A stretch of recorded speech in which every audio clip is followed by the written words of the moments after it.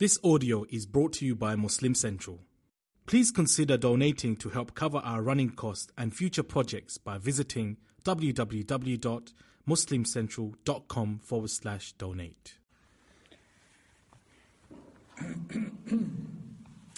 Bismillah walhamdulillah wa salatu wa salamu ala rasulillahi wa ala alihi wa sahbihi ajma'in. Inshallah, continuing with our study of the life of the Prophet sallallahu alaihi wasallam, Seerah Nabawiyyah, the prophetic biography. In the previous sessions, we've been talking about the 9th year of Hijrah, the 9th year of the Prophet sallallahu alaihi wasallam's residence in the city of Medina. And we have essentially talked about all the major events of the 9th year.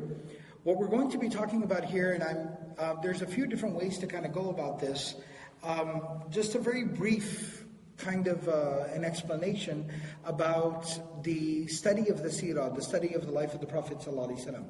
As is the case with any other area or field of study, there are different methodologies, different ways that scholars go about in studying the life of the Prophet ﷺ, or even writing about it or compiling it. So when it comes to the life of the Prophet ﷺ, obviously some of the major sources, if you will, the original sources of the Seerah, there are, of course, the collections of Ibn Ishaq, Ibn Hisham, Al-Waqidi, Bayhaqi, a number of them. Ibn Kathir, rahimahullah ta'ala, the great scholar, historian, mufassir of the Quran, has also written on the life of the Prophet ﷺ. His methodology in terms of organization is one that I've always been a bit impartial to. I appreciate kind of the way he organizes things because of him being a historian in general, not only just writing on the life of the Prophet ﷺ.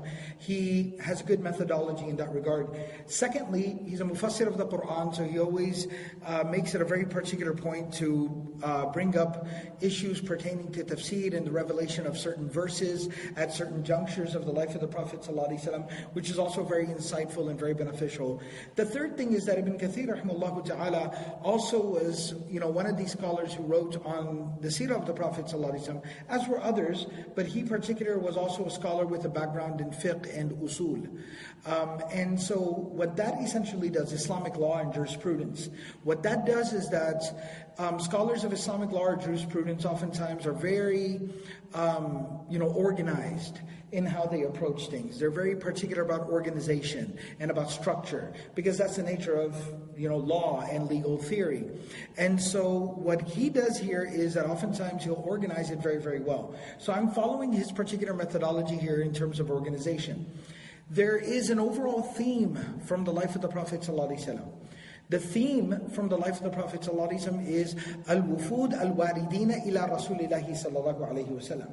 What that means is the different delegations that were coming to visit the Prophet sallallahu alayhi wasallam. Many of them would inquire about Islam. The majority of them would end up accepting Islam. And so there's an entire theme that is present throughout even before the Medinan period, even in Mecca, it was not entire delegations. Individuals came to visit the Prophet ﷺ, like Tufail bin Amr from Ad-Daws, like Abu Dhar from the tribe of Ghifar, right? There were individuals who came to visit the Prophet ﷺ. But in the Medinan period, there's a particular theme where there were entire delegations coming on behalf of tribes that were coming to meet the Prophet ﷺ, talk to him, interact with him, and potentially accept Islam, as most of them did. Now, these delegations, the majority of them came during the 9th year of Hijrah. The majority of them came during the 9th year of Hijrah. That is the fact. A few of them came before. Some of them came even in the 10th year, but the majority of them came in the 9th year. And for this reason, Ibn Ishaq, Ibn Hisham, Bayhaqi, Waqidi, all the earlier, original writers on the life and the seerah of the Prophet ﷺ, the prophetic biography, they have referred to the 9th year of Hijrah as Amul Wufud. A lot of times, certain years of the life of the Prophet ﷺ have a particular theme to them. Okay, of course, we have Amul Huzn, the 11th year of the life of prophethood. The 11th year of prophethood before Hijrah is known as the year of grief and sorrow, because it was the year that his beloved wife Khadija, our mother Khadija radiallahu ta'ala anha, passed away, and his uncle Abu Talib also died during that year. So this year, the 9th year of Hijrah, This is a very notable year. Many major events took place, as we've talked about them. The expedition of Tabuk, the establishment and the reclamation of Hajj took place during this year. But this year is overall often been dubbed by the earlier writers of the Seerah as Amul Wufud, the year of the delegations. The year of the delegations.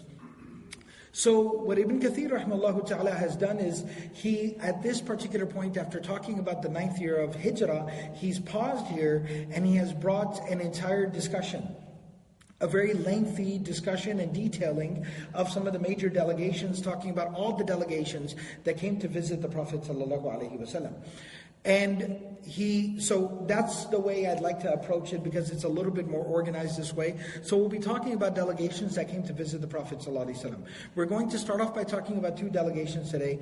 Hopefully, I aim to talk about 2. Maybe we'll only be able to talk about 1, because we want to make sure that, especially the one that we'll start with, Banu Tamim. Banu Tamim, the tribe of Banu Tamim. We'll be talking about that. There's some very fascinating details about their particular interaction and their arrival and what transpired with them when they came to Medina. And if time allows, time permits, then we'll also talk about the second delegation, which was the delegation of Abdul Qays. There was another tribe by the name of Abdul Qays. This tribe of Abdul Qays was actually where we know the place that we call Bahrain, which even classically, even historically, even at the time of the Prophet ﷺ, was known as Bahrain. So the country we call Bahrain has always, that region, that place has always been called Bahrain because of its positioning and its geographical location. So a tribe from Bahrain called Abdul Qays, their wafad, their delegation came and visited Medina, interacted with the Prophet ﷺ, became Muslim and went back. And so if time permits, we'll talk about that interaction as well. Now, the one point that I want to make, again, as part of kind of a precursor and introduction to the study of these delegations coming to become Muslim, is that Ibn Kathir makes a very particular point to say that even though popularly in the books of Seerah we know Amul Wufud is the 9th year of Hijrah, there were some delegations that came and accepted Islam before even Fathu Makkah, the conquest of Makkah. Okay, he quotes Ibn Ishaq here, and let me read this excerpt, and then I'll explain one of the things that Ibn Kathir points out as a nuance about this issue. So Ibn Ishaq writes, لما افتتح رسول الله صلى الله عليه وسلم مكة وفرغ من تبوك وأسلم الثقيف وبايعت ضربت إليه وفود العرب من كل وجه. So he says that once Makkah had come under the control of the Muslims. Makkah had basically come into Islam. And the Prophet ﷺ had dealt with the impending threat from the direction of Tabuk. And we talked about the expedition of Tabuk. And Ta'if, the second biggest city, home to the second largest or second most powerful tribe, Banu Thaqif, the city of Ta'if, they had accepted Islam and given their allegiance to the Prophet ﷺ as well. At this point in time, many Arab tribes and their delegations started to come and arrive in the city of Medina to basically accept Islam and give their allegiance to the Prophet ﷺ. Ibn Hisham writes, ذَلِكَ فِي سَنَةِ تِسْعَةٍ, that this was in the 9th year, وَأَنْهَا كَانَتْ تُسَمَّى سَنَةَ الْوُفُودِ, and that's why it's called the year of delegations. Now, Ibn Ishaq goes on to write, and this is very interesting, إنما كانت العرب تربص بإسلامها أمر هذا الحي من قريش. He says all of the Arabian Peninsula, all these Arab tribes were essentially waiting out to see what would happen with the Quraysh. لأن قريش كانوا إمام الناس وهديهم, because the Quraysh had always been the leaders of all the Arab tribes, and everyone had always followed the lead of the Quraysh. They kind of set the tone in all of Arabia. وأهل البيت والحرم, they were also the people of the Haram. And then he goes on to say, وَصَرِيحَ وَلَدِ إِسْمَاعِيلَ ibn Ibrahim. They were also known as the direct descendants of Ismail, the son of Abraham. Right? And so that kind of gave them a position of like Sadat. They were the leaders of the people. وَقَادَةِ الْعَرَبِ, they were the leaders of all the Arabs. لَا يُنْكَرُونَ ذَلِكَ, nobody denied them this position, this dignity, this prestige. وَكَانَتْ قُرَيْشْ هِيَ الَّتِي نَصَبَتَ الْحَرْبَ لِرَسُولِ اللَّهِ صَلَّى اللَّهُ عَلَيْهِ وَسَلَّمَ وَخِلَافَهُ. Similarly, it was the Quraysh who were the primary opposition to the Prophet ﷺ. So he's trying to say that while, of course, it's not exactly exemplary on the part of all these Arabian tribes that are inclined towards Islam to kind of wait out and see how things pan out between the Muslims and Mecca and Quraysh, that's not exactly, that doesn't exactly scream courage, and, that's not really inspiring on their part. That being said, at the same time, and this is one of the benefits of studying the Seerah, when you study the life of the Prophet ﷺ, what you're studying is human behavior. You're studying how human beings react in a particular situation. So it goes outside of the theoretical, and it actually becomes practical. It becomes very human. So what you see here, although theoretically, we might sit here and in principle say, well, that's not very good. If you think it's right, then it's right. And if you think it's wrong, then it's wrong. But easier said than done. You have to also understand when literally life is at stake. And when you're standing at the brink of war, right, that a lot of times you are overcome by the circumstances you're in. And again, this is not to excuse that behavior, but it is to understand. Why? Because now when we operate within the community, when we are, working amongst humanity, we also have to be able to understand and navigate similar dynamics, similar human dynamics. So he's saying here that while not very inspiring, it is somewhat understandable, their predicament. You can see that they did have a predicament. These are small Bedouin tribes, not very large, not very strong, not very large in number, and not very powerful at all. And they're basically sitting here saying that for generations, the Quraysh have been our leaders. We follow their lead. And right now, even though the message that Muhammad ﷺ is giving to us makes a lot of sense, however, at the same time, the people that we've always followed, the people that we've always listened to and looked to for leadership are opposed to his message. So what do you do? So you have to understand there was a little bit of a predicament. So he goes on to say, فَلَمَّا افتتحت مَكَّةَ, once Mecca basically was opened, the conquest had occurred, وَدَانَتْ لَهُ قُرَيْشٍ, and Quraysh came close to the Prophet ﷺ, وَدَوَّخَهَا الْإِسْلَامِ, and they basically, Islam entered into them. عرفت العرب أنهم لا طاقة لهم بحرب رسول الله صلى الله عليه وسلم ولا عداوته. At that point in time, the Arabs understood that there was no point to opposing the Prophet صلى الله عليه وسلم and Islam. فدخلوا في دين الله كما قال عز وجل أفواجا يضربون إليه من كل وجه يقول الله تعالى لنبيه إذا جاء نصر الله والفتح ورأيت الناس يدخلون في دين الله أفواجا فسبح بحمد ربك واستغفره إنه كان توابا. That at that point in time, they all flocked to Islam, as Allah subhanahu wa ta'ala has said in the Quran, that when the help and the victory from God comes, you will see the people flocking into the deen, into the religion of Allah in hordes, tribe after tribe, wave after wave. So praise and glorify your Lord and seek His forgiveness, for He is most accepting of repentance. Alright, so Allah subhanahu wa ta'ala foretold this fact within the Quran, and that's exactly what we saw come to fruition at this particular time. And so the very first lesson that I wanted to kind of highlight here is the fact that initially it might seem like people are on the edge, they're kind of teetering, their intentions might not seem very, very noble, they might not seem very noble in how they're approaching a particular endeavor, and we do know that some of these tribes apostatized, left Islam after the passing of the Prophet ﷺ. So you see them for what they are. But some of them became very true within their embracing of Islam. So that's where you're also able to understand and appreciate the fact that sometimes a story might start a particular way, but it can end very, very differently. That just in the beginning, if people struggle a little bit, that's not to say that they might not eventually find their footing in terms of their deen and their religion. And that's what we would see here as well. So the thing that I wanted to point out here is Ibn Kathir rahimahullah ta'ala, he says, having said that, Ibn Ishaq seems to say that all these delegations came after the conquest of Mecca happened. But Ibn Kathir says that the Quran tells us that that's not completely the case. Because there is a verse, there is an ayah in Surah Al-Hadid, ayah number 10. In Surah Al-Hadid, ayah number 10, Allah says, لا يستوي منكم من أنفق من قبل الفتح وقاتل أولئك أعظم درجة من الذين أنفقوا من بعد وقاتلوا وكلا وعد الله الحسنى. Allah subhanahu wa ta'ala in the Quran says, these two groups are not equal in their reward. There's one group that embraced Islam joined the cause, fought by the side of the Prophet ﷺ before the conquest of Mecca. Then there is a group that joined the cause, supported the mission, and fought by the side of the Prophet ﷺ after the conquest of Mecca. These two groups are not equal in terms of reward. Those who embraced Islam before Mecca was conquered, before Ta'if became Muslim, they are greater in their reward because they took a greater risk. We oftentimes talk about high risk, high reward. So, al-ujuru bi-qadr al-juhud.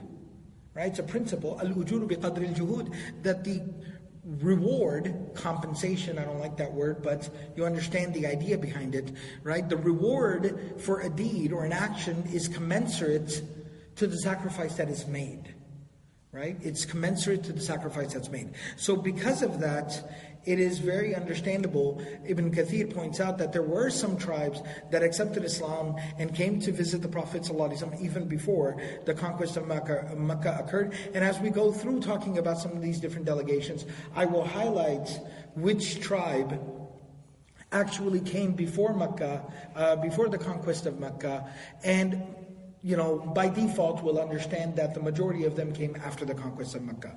There's a hadith in the Sahih of Imam Bukhari, in which Amr bin Salama radiallahu ta'ala anhu, he talks about the fact, وَكَانَتِ الْعَرَبُ تَلَوَّمُ بِإِسْلَامِهِمِ الْفَتْحِ فَيَقُولُونَ, that there were many of the Arab tribes who were waiting for Islam, were waiting to embrace Islam. They were waiting for the conquest of Mecca. And they were saying, they wanted to embrace Islam, but they were waiting for the conquest of Mecca. They said, "Utrukuhu wa qawmahu." Let him first deal with his own people, meaning the Meccans, the Quraysh. فَإِنَّهُ إِنْ ظَهَرَ عَلَيْهِمْ فَهُوَ نَبِيٌّ صَادِقٌ. If he is able to overpower them, overcome them, then he is the true prophet. فَلَمَّا كَانَتْ وَقَعَةُ أَهْلِ الْفَتْحِ بَادَرَ كُلُّ قَوْمٍ بِإِسْلَامِهِمْ. Then when the conquest of Mecca occurred, then all these different tribes started accepting Islam. And he even says, وَبَدَرَ أَبِي قَوْمِي بِإِسْلَامِهِمْ. And even my own father and my own people accepted Islam at that time. And he says that when my father went on behalf of my people, representing my people to go and accept Islam, فَلَمَّا قَدِمَ, the Prophet, he went to visit the Prophet, and when he came back home to our tribe, he said to us, جِئْتُكُمْ وَاللَّهِ مِنْ عِنْدِ النَّبِيِّ حَقًّا. I swear to you, I am coming back from having visited the true Prophet of God. قَالَ, and he has given us these instructions. صَلُّوا صَلَاةَ كَذَا فِي حِينِ كَذَا وَصَلَاةَ كَذَا فِي حِينِ كَذَا. Pray this prayer at this time, pray that prayer at that time. Meaning, he brought back the fact that the Prophet ﷺ, the first thing he would teach them was about prayer. فَإِذَا حَضَرَتِ الصَّلَاةِ, and when it is time for prayer, فَلْيُؤَذِّنْ لَكُمْ أَحَدُكُمْ, then somebody should call the adhan, and he has taught us the adhan. وَلْيَؤُمُّكُمْ أَكْثَرُكُمْ قُرْآنًا, and whoever is most knowledgeable about the book of Allah subhanahu wa ta'ala, the Qur'an amongst you, should lead you within the prayer. So now, moving forward from here, one of the very first tribes that visited the Prophet ﷺ and embraced Islam. And this, I'll mention it here, this tribe actually came before Fath Makkah. They came before the conquest of Mecca. This particular tribe, وَكَانَ أَوَّلُ مَنْ وَفَدَ عَلَى رَسُولِ اللَّهِ صَلَّى اللَّهُ عَلَيْهِ وَسَلَّمْ مِنْ مُضَرْ 400 مِنْ مُزَيْنَةٍ. There was the tribe known as the tribe of Muzayna. 400 individuals from this tribe came to Medina, Muzayna, and they accepted Islam. In the 5th year of Hijrah, so not only before the conquest of Mecca, they came even before the treaty of Hudaybiyah in the month of Rajab. The Prophet ﷺ, when they asked the Prophet ﷺ, okay, we've become Muslim, and we see that whoever accepts Islam, they leave wherever they're from and they come and they reside here in Medina. Hijrah, migration. So are we to perform the hijrah? The Prophet ﷺ جَعَلَ لَهُمْ رَسُولُ اللَّهِ الْهِجْرَةَ فِي دَارِهِمْ. The Prophet ﷺ said, your hijrah is for you to go back home and practice and preach Islam within your own homes, like where you are from, in your own town. And he said, أَنْتُمْ مُهَاجِرُونَ حَيْثُ كُنْتُمْ. Go back home and you will be known as muhajirun there within your residence. فَارْجِعُوا إِلَىٰ أَمْوَالِكُمْ. So go back home to your properties. And they went back home and they practiced Islam there. And they specifically said to the Prophet ﷺ that we want to come and visit you. However, the Prophet ﷺ, they told the Prophet ﷺ, the problem that we have is the fact that there are tribes of the Arabs between us and between you who are opposed to you. So we are not able to come and visit you and see you frequently. So please allow us, meaning they were excusing themselves from the Prophet ﷺ that we will not be able to come and see you. We will only be able to come and visit you during the sacred months. And that's why they came in the month of Rajab, because the 4 sacred months at that time, the 4 sacred months are the month of Rajab, the month of Dhul Qa'dah, Dhul Hijjah, and the month of Muharram. And even the Arabs before Islam had the tradition that they would pause war. They would have a ceasefire during those 4 months because they were the sacred months. So they said the only time we can visit you is during the sacred months, and that's why we've come in the month of Rajab. So they were excusing themselves from the Prophet ﷺ. Now, the next group that we're going to talk about is the people of Banu Tamim. Banu Tamim. So Imam Bukhari mentions this in his Sahih. Imran ibn Husayn radiallahu ta'ala anhu, who is a companion of the Prophet ﷺ, he says, أَتَى نَفَرٌ مِّن بَنِي تَمِيمِ إِلَى النَّبِيِّ صلى الله عليه وسلم. That the group of Banu Tamim came to visit the Prophet ﷺ. The Prophet ﷺ, he said to them, أَقْبَلُوا الْبُشْرَى يَا بَنِي تَمِيمِ. The Prophet ﷺ, he said that, congratulations, O Banu Tamim, for accepting Islam. They said, Ya Rasulullah, قَدْ بَشَّرْتَنَا فَأَعْطِنَا. You have given us the good news, congratulated us for becoming Muslim. We would appreciate if you gave us something, like some gifts or some money or something like that. The Prophet ﷺ did not like the way they immediately jumped to asking for something very material. And so the Prophet ﷺ turned from them. There was another group from Yemen who had come to accept Islam. The Prophet ﷺ said, "Iqbalu al-bushra." He told them, why don't you accept the glad tidings, the good news, the reward, the congratulations from me for having accepted Islam. Because Banu Tamim seems like they don't want to accept my congratulations to them. And the people from Yemen said, we accept, O Messenger of Allah sallallahu alaihi wasallam. Okay, so the Banu Tamim would actually come around, but this was a very interesting interaction, and this is why the Prophet ﷺ would praise the people of Yemen. The Prophet ﷺ said, Al-Imanu Yamani. Faith is rooted within these Yemeni people. The Prophet ﷺ in another narration says, Al-Hikmatu Yamaniya.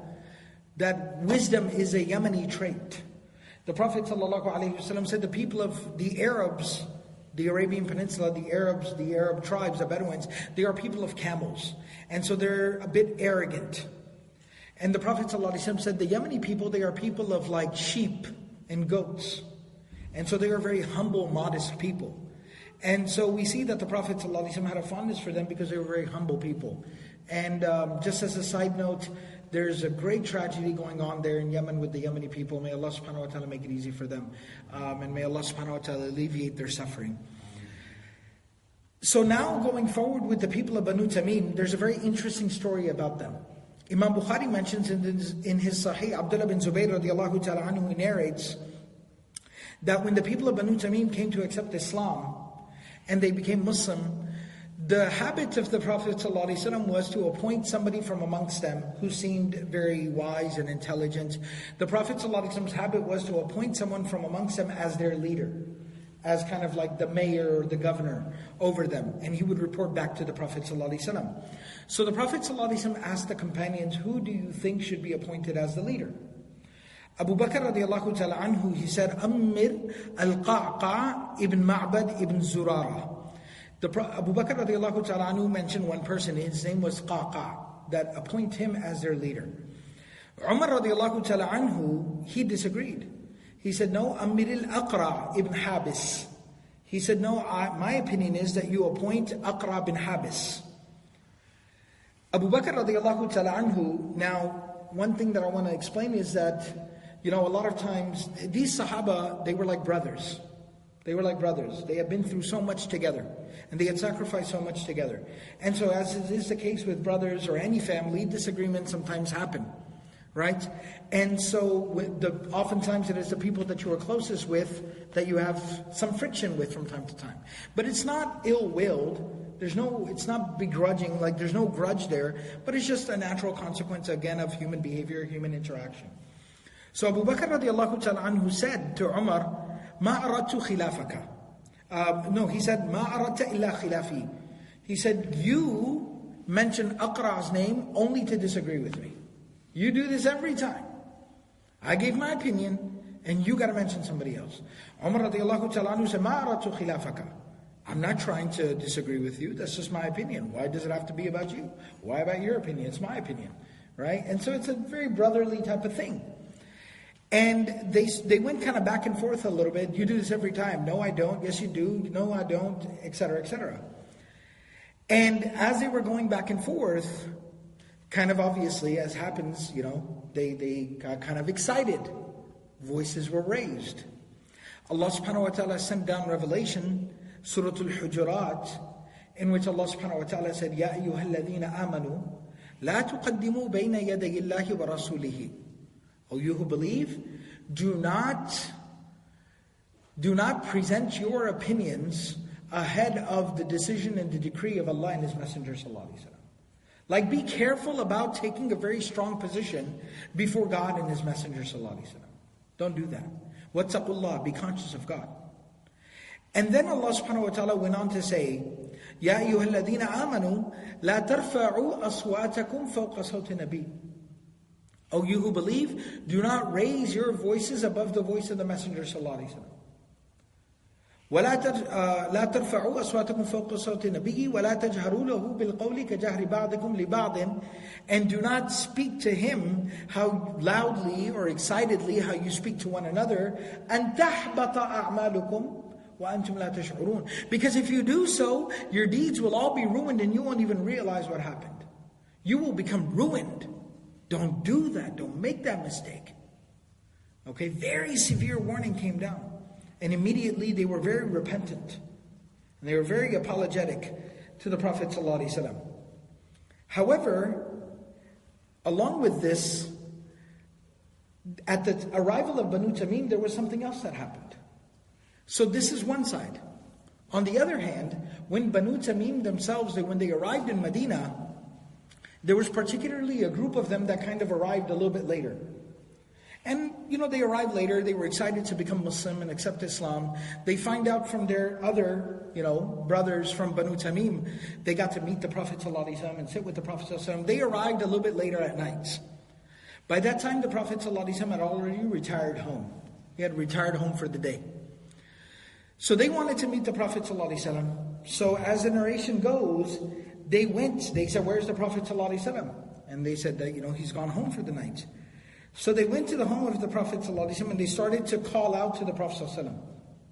Ukhruj ilayna ya Muhammad. Hey Muhammad, come on out, we're here. And the Prophet ﷺ, did not like the way they did that. And go outside. They were Bedouin folks, so they were a little bit simplistic in that way. And so they went outside the home of the Prophet ﷺ and they started screaming for him to come on out and things like that. Allah subhanahu wa ta'ala revealed a verse about these folks as well. إِنَّ الَّذِينَ يُنَادُونَكَ مِنْ وَرَاءِ الْحُجُرَاتِ أَكْثَرُهُمْ لَا يَعْقِلُونَ. That these people who came outside of your home and are yelling at you to come on out, most of them do not understand what they're doing. Like, this was not deliberate. They're not trying to disrespect you. They're not trying to bother you. They just don't know any better. وَلَوْ أَنَّهُمْ صَبَرُوا حَتَّى تَخْرُجَ إِلَيْهِمْ لَكَانَ خَيْرًا لَهُمْ. Had they waited for you to come out to them, that would have been better. That would have been better for them. That would have been the better course of action. Now, the reason why I bring that up, I wanted to point out here, it's very fascinating. Both of these, this is also from the beginning of Surah Al-Hujurat, but both of these addresses came in the beginning of Surah Al-Hujurat pertaining to the arrival of the same group of people. One group goes to the house of the Prophet ﷺ, starts knocking and yelling from outside his house, Hey Muhammad, come on out, we're here, come meet us. That seems a little bit more disrespectful. And it seems a little bit more kind of bothersome. The other dynamic, the other situation was Abu Bakr and Umar radiallahu ta'ala anhuma. The Prophet ﷺ asked them for their opinion. They gave their opinions and they kind of, got a little bit, they went back and forth and they got a little heated with each other. But, that's what happened in that situation. For the people who who came and they started yelling outside of his house and telling him to come outside and bothering him so much, Allah subhanahu wa ta'ala excused them. Said they don't understand what they're doing. They didn't do it deliberately. Don't mind them. And listen, guys, next time wait for him to come out of his home. And that's the better thing to do. Look at the tone of the ayah, how it corrects them. Versus look how Allah subhanahu wa ta'ala's tone is, how Allah subhanahu wa ta'ala speaks to Abu Bakr wa Umar radiallahu ta'ala anhuma. أَن تَحْبَطَ أَعْمَالُكُمْ وَأَنْتُمْ لَا تَشْعُرُونَ. Don't raise your voices. Don't have this back and forth in front of the Prophet ﷺ, because your deeds will all be ruined and lost. It's more severe. And from this we kind of see the manhaj tarbawi, the kind of methodology that is there in terms of teaching and instructing that is present within the Quran and from the life of the Prophet ﷺ. Abu Bakr and Umar radiallahu ta'ala anhuma, may Allah be pleased with both of them, they are senior companions of the Prophet ﷺ. They have been there for a long time. They have had the benefit of the Quranic and the prophetic education. They've learned a lot. And so there's almost like this expectation of y'all should know better. Y'all need to know better. But with people who just came from out of town and just became Muslim, Allah says they don't know any better. It's okay, they're not going to do it again. Right, guys? You're not going to do it again. That's better. Don't do it again. Right? And so from this we also learn something very powerful, once again, in the community, that there's a difference in expectation. Somebody who has had the privilege of knowledge and learning and teaching and spirituality and things like that, there can be a higher expectation from the person. But somebody who's just starting out, you cannot crush them under the burden of similar expectations. But you have to be very, very understanding. And you have to be very mindful and reasonable with folks that are just finding their way in the religion and that are just figuring things out. Now, the last thing that I wanted to mention here about Banu Tamim, and then it seems like we'll talk about the delegation of Abdul Qays in the next session, inshallah. But the next thing I wanted to mention was, when the Prophet ﷺ did come out to meet them, there was an interesting exchange, okay? And this is also something very fascinating about the wisdom of the Prophet ﷺ and how accommodating the Prophet ﷺ was, okay? They said to the Prophet ﷺ, "Jitnaka nufakhiruka." We came here and we would like to, present ourselves to you. So, فَأْذَنْ لِشَاعِرِنَا وَخَطِيبِنَا. We have a speaker on our behalf. We have a poet who shall present on our behalf. Please allow them to present.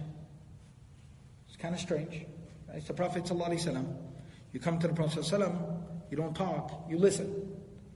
But they don't know that yet. They're tribal people. They have a tribal system. When you go and you meet someone, then you present who we are, and these are our forefathers, and this is what we've done, and this is our tradition, and this is our culture. All these formalities. On top of that, they're Bedouin people. So they're very into poetry and presentation, and it almost seems very kind of like boastful and forceful, but they have this very like confident way of presenting themselves. They're very strong in their tone and presentation. The Prophet ﷺ understands that, right? The Sahaba would never dare to do something like that, but the Prophet ﷺ understanding, they're new, they're about to accept Islam, they're learning, they're figuring things out, how things work, adab works, culture works. So the Prophet ﷺ accommodated them and he said, قَدْ أَذِنْتُ لِخَطِيبِكُمْ فَلْيَقُلْ. I give permission to your speaker, let him present. So the guy stands up, Atarid ibn Hajib, his name was Atarid ibn Hajib. He says, Alhamdulillahi alladhi lahu alayna al-fadlu wal-mannu wa huwa ahluhu. The ultimate praise is for God, who has blessed us and given us all the blessings that we have, and He is deserving of that praise. Alladhi ja'alana mulukan. He has made us kings in the land. وَوَهَبَ لَنَا أَمْوَالًا عِظَامًا نَفْعَلُ فِيهَا الْمَعْرُوفِ. He's given us great wealth, and we do a lot of good with the wealth that we are given. وَجَعَلَنَا أَعَزَّ أَهْلِ الْمَشْرِقِ. We are the most honorable of the people who live east of here. وَأَكْثَرُهُ عَدَدًا, we have the largest tribe. وَأَيْسَرُهُ عُدَّةً, we are very well equipped. فَمَنْ مَثَلُنَا فِي النَّاسِ, you will not find people of our caliber amongst the people. أَلَسْنَا بِرُؤُوسِ النَّاسِ وَأُولِي فَضْلِهِمْ, are we not the leader of the people and the most virtuous of people? فَمَنْ فَأَخَرْنَا فَلْيُعَدِّدْ مِثْلَ مَا عَدَّدْنَا, so whoever wants to match us in prestige, then let that person prepare what we have prepared. وَإِنَّا لَوْ نَشَاءُ لَأَكْثَرْنَا الْكَلَامِ, if we wanted to, we could say even more. وَلَكِنَّنَا نَسْتَحْيِي مِنَ الْإِكْثَارِ فِي مَا أَعْطَانَا, but we are shy to boast and brag about what we have been given. وَإِنَّا نُعْرَفُ بِذَلِكَ, we are well known about who we are. أَقُولُ هَذَا لِأَنْ تَأْتُوا بِمِثْلِ قَوْلِنَا وَأَمْرٍ أَفْضَلَ مِنْ أَمْرِنَا. And he said, I have said this so that you may also similarly present similar to what we have presented, and you may also bring virtue as we have presented. And then he sat down. So the Prophet ﷺ said to a Sahabi by the name of Thabit ibn Qays ibn Shammas. Thabit bin Qays, he told him, he was from Banu al-Harith ibn Khazraj. He was from Medina and an Ansari from Khazraj. The Prophet ﷺ said to him, قُمْ فَأَجِبِ الرَّجُلَ فِي خُطْبَتِهِ, stand and please respond to his address. Present similarly. So Thabit stood and he said, Alhamdulillah. So even the Prophet ﷺ saying, respond. Why? If somebody's maybe being inappropriate, you would not be. But the Prophet ﷺ understood, they're not trying to be inappropriate. This is their culture. This is what they know. This is how they talk to each other. So the Prophet ﷺ said, respond to him. So he stood up and he says, Alhamdulillahi alladhi as-samawati wal-ardu khalquhu. The ultimate praise is for God. The heavens and the earth are His creation alone. قَضَى فِيهِنَّ أَمْرَهُ, God's will is done within the heavens and the earth.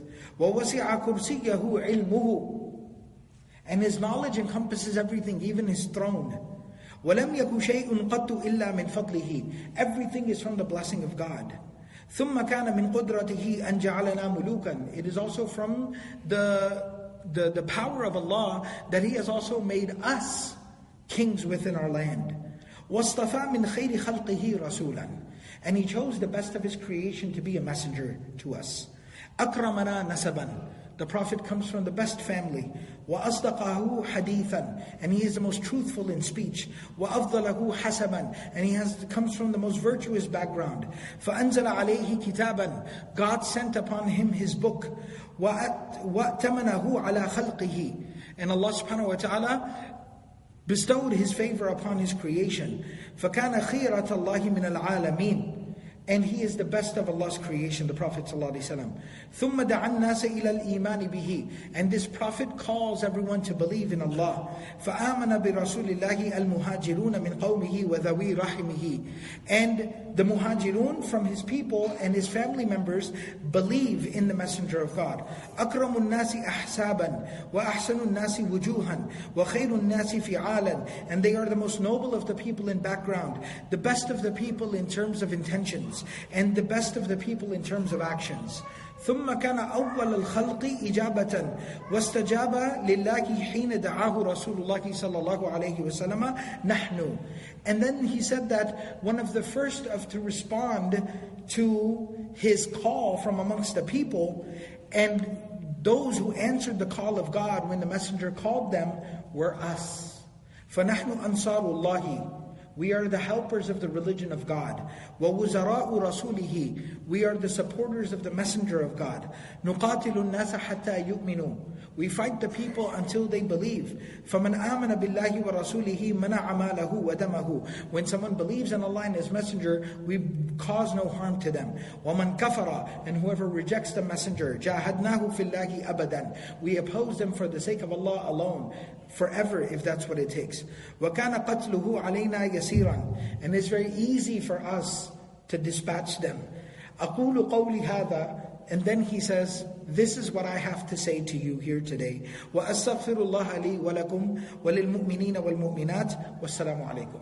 And he said, I ask Allah to forgive us, to forgive you, to forgive all the believing men and women. Assalamu alaikum. He said his salam. The narration goes on to explain that then a poet stood up and recited some poetry. The Prophet ﷺ said, where's Hassan bin Thabit? He wasn't there. So they called Hassan bin Thabit and he said, you present to them. Then the poet from their people was kind of like, wow, this guy's spitting fire. So then he responded, and then Hassan responded, and he responded, and he responded. And they went back and forth like 4 or 5 times. All the poetry is written here in the books of Seerah. Suffice it to say, it's really fancy stuff. When all of it was finally done, when Hassan bin Thabit was done, Aqra bin Habis, he said that لخطيبه أخطب من خطيبنا ولشاعره أشعر من شاعرنا ولأصواتهم أعلى من أصواتنا. He said that their speaker presented better than our speaker. Their poet was more eloquent than our poet. And their voices were greater than our voices here today. And then they became Muslim. So the Prophet ﷺ understood how to speak the language of the people. And that's more than just simply language in terms of, what language you're speaking, but even the culture of the people.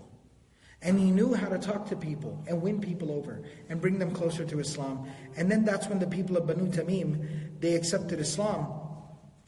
And in the Sahih of Imam Bukhari, Abu Hurairah radiallahu ta'ala anhu mentions, لا أزال أحب بني تميم بعد ثلاث.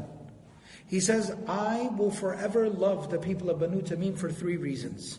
سمعتهن من رسول الله صلى الله عليه وسلم. I heard these 3 virtues about these people from the Prophet صلى الله عليه وسلم directly. Number 1, the Prophet ﷺ said, "Hum ashaddu ummati ala ad-Dajjal." They will be amongst the fiercest of the opponents to the Dajjal, the Antichrist.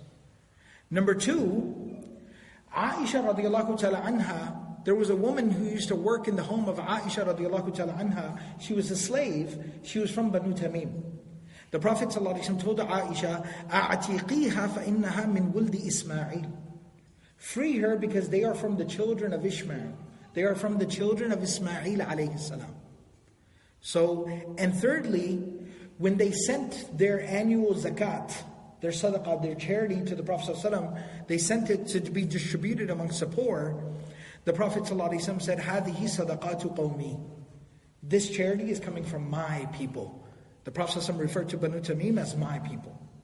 So he said, so Abu Hurairah says, for that reason, I love the people of Banu Tamim. And that's how the people of Banu Tamim became Muslim. So inshallah, we'll go ahead and pause here. In the next session, we'll talk about the people of Abdul Qays that came from Bahrain and became Muslim.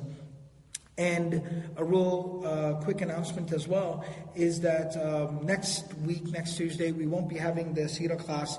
Inshallah, I'll be accompanying the group that's going to visit Spain and to study the Islamic history in Spain, inshallah. So we hope that, inshallah, that's beneficial.